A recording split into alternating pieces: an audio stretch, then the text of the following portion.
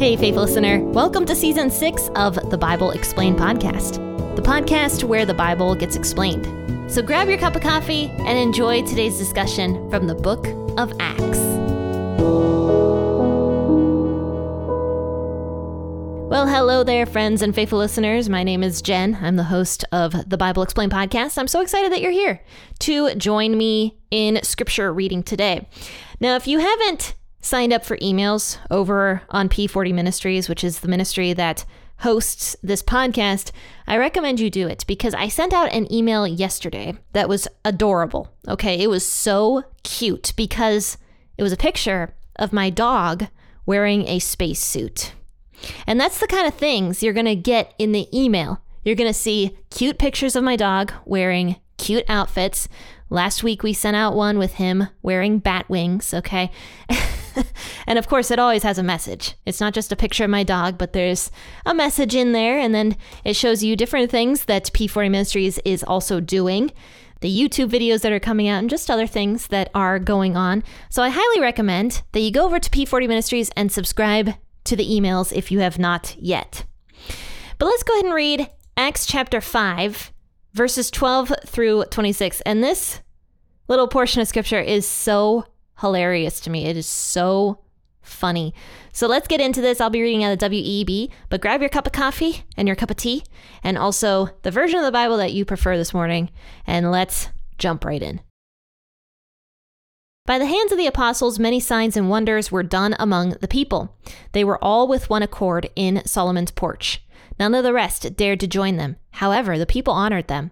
More believers were added to the Lord, multitudes of both men and women. They even carried out the sick into the streets and laid them on cots and mattresses, so that as Peter walked by, at least his shadow might overshadow some of them. The multitude also came together from cities around Jerusalem, bringing sick people and those who were tormented by unclean spirits, and they were all healed. But the high priest rose up, and all those who were with him, which is the sect of the Sadducees, and they were filled with jealousy and laid hands on the apostles, then put them in public custody. But an angel of the Lord opened up the prison doors by night and brought them out and said, "Go stand and speak in the temple to the people all the words of this life." When they heard this, they entered into the temple about daybreak and taught. But the high priest came, and those who were with him, and called the council together, and all the senate of the children of Israel, and sent them to the prison to have them brought. But the officers who came didn't find them in the prison. They returned and reported, "We found the prison shut and locked, and the guards standing before the doors. But when we opened them, we found no one inside." Now when the high priest, the captain of the temple, and the chief priests heard these words, they were very perplexed about them and what might become of this. One came and told them, "Behold, the men whom you put in prison are in the temple, standing and teaching the people." Then the captain went with the officers and brought them without violence, for they were very afraid that the people might stone them. I am just tickled pink by this entire portion of scripture. It's very, very funny to me. So the first portion, verses 12 through 16, talk about how the church is growing in crazy numbers. And that is because the apostles are all doing these fantastic miracles, and not just that they're doing the miracles, but they're also preaching the words of life to all the people. In other words, they are preaching the gospel to everybody. They were actually standing in Solomon's porch, is what verse 12 says. And Solomon's porch was a portion of the temple that was very big. It was very big. A lot of people would go through there. And so the apostles were doing their very public ministry in actually a very dangerous place, in the temple where they knew that they could potentially get thrown into prison by the Sadducees and the Pharisees just because they were preaching in the name of Jesus. But the apostles were so emboldened by the Holy Spirit that they were able to stand in Solomon's porch and publicly declare the name of Jesus, and also to do all these fantastic miracles.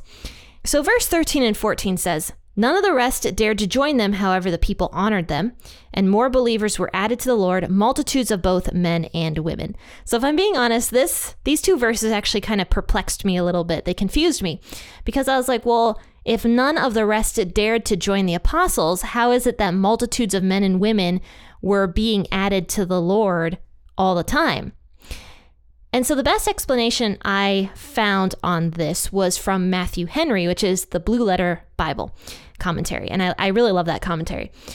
Matthew Henry describes it as the people were scared to join the apostles. Because don't forget, the apostles were the ones that were publicly declaring the name of Jesus, but also doing these fantastic miracles.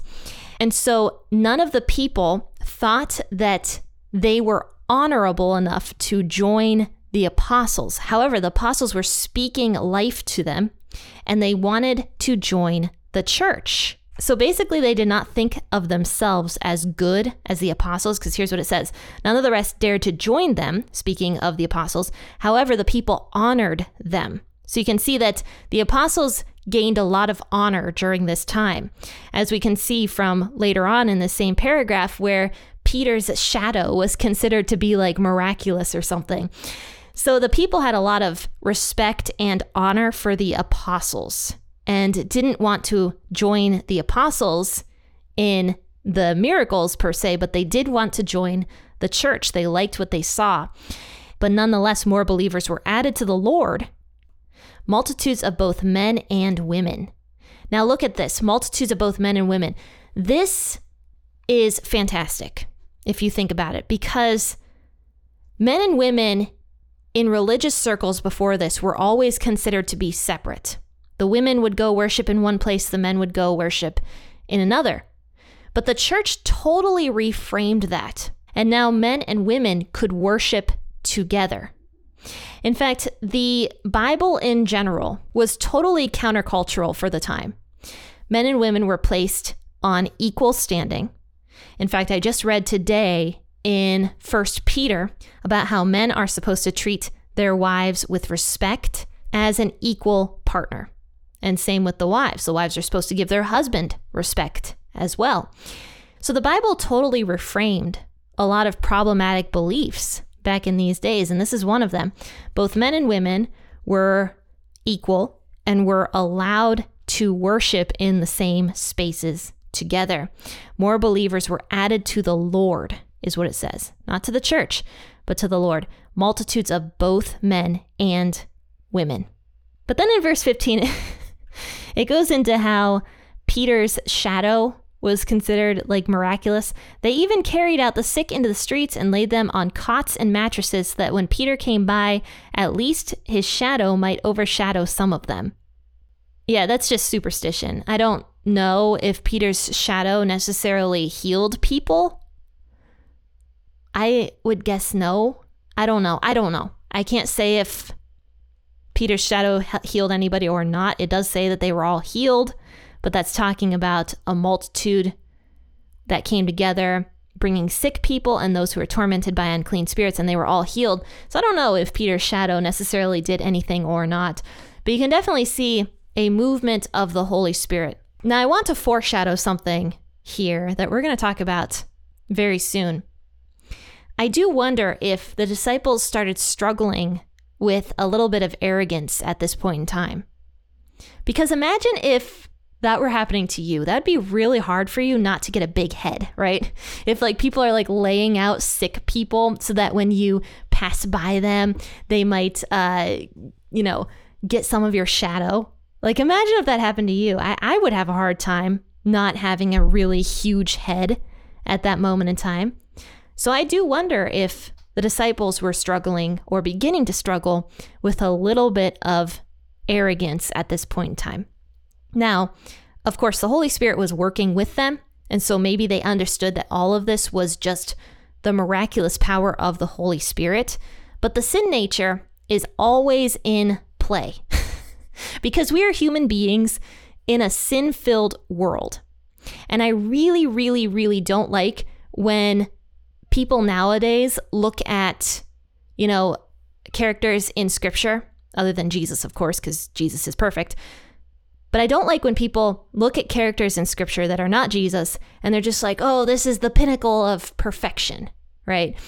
Because they were human beings. And yes, they had an outpouring of the Holy Spirit in them, which is awesome and which is miraculous.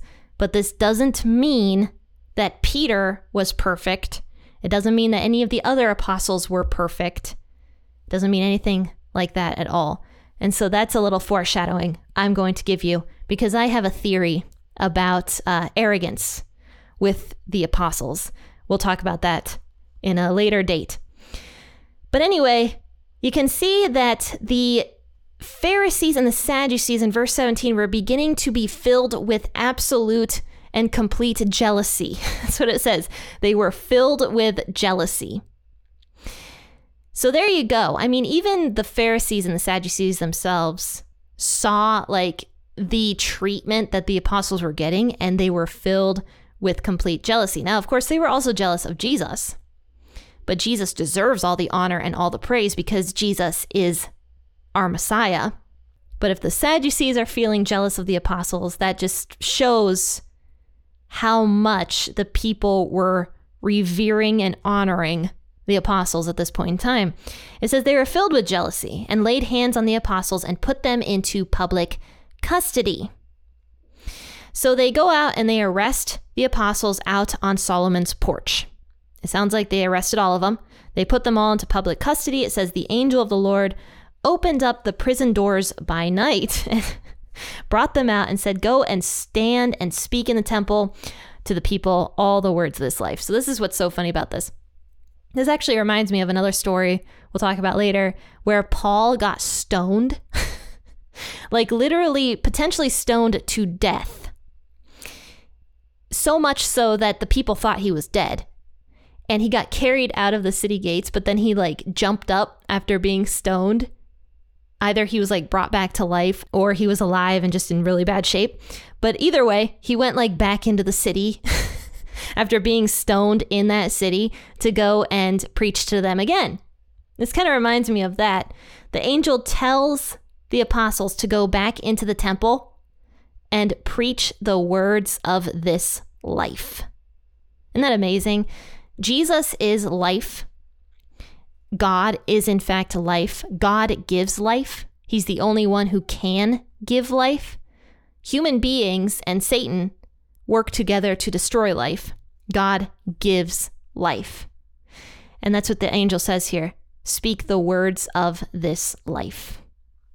When they heard this, they entered into the temple about daybreak and taught. But the high priest came and those who were with him and called the council together and all the senate of the children of Israel and sent to the prison to have them brought.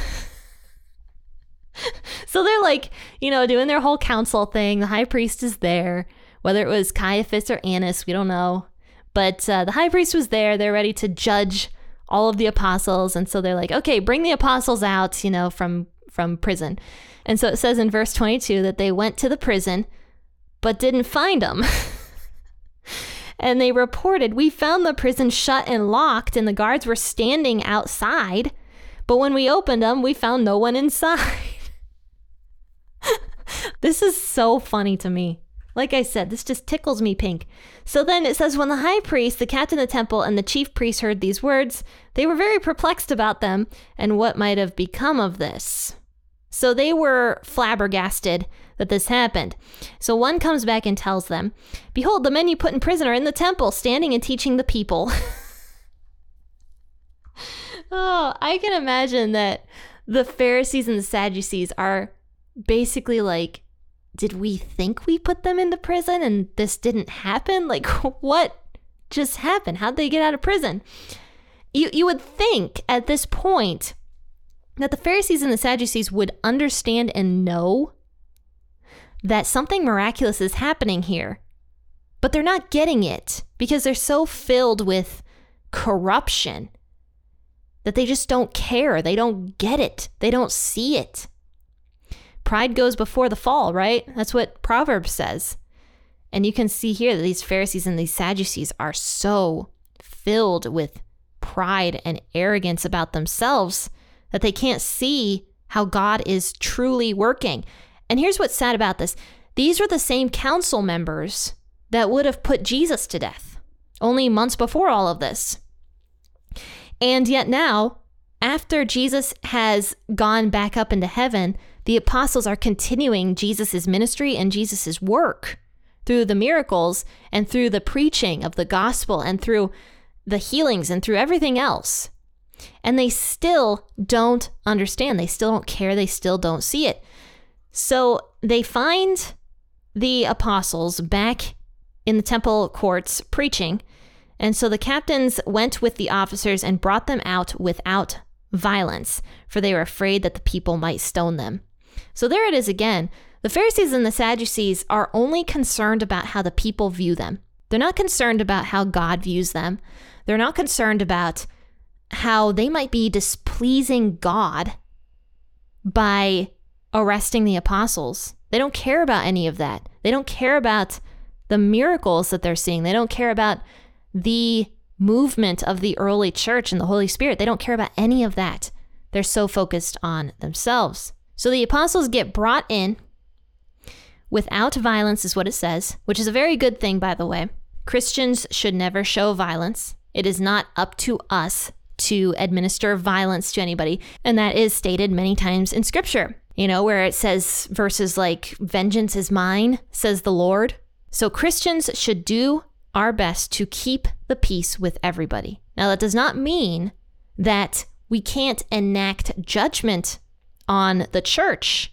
That doesn't mean that we just allow bad ideologies to come into the church and to not address them, because I've said on this podcast many times, church hurt is some of the most damaging types of hurt anybody can experience. So if we see something terrible going on in our church that could potentially cause somebody to have a deep church hurt, why would we just allow that to continue in our churches?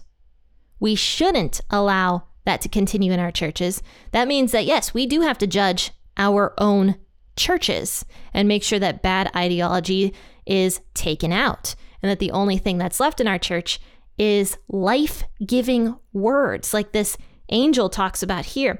Go stand and speak in the temple to all the people, all the words of this life, in verse 20. We need to be the light of the world.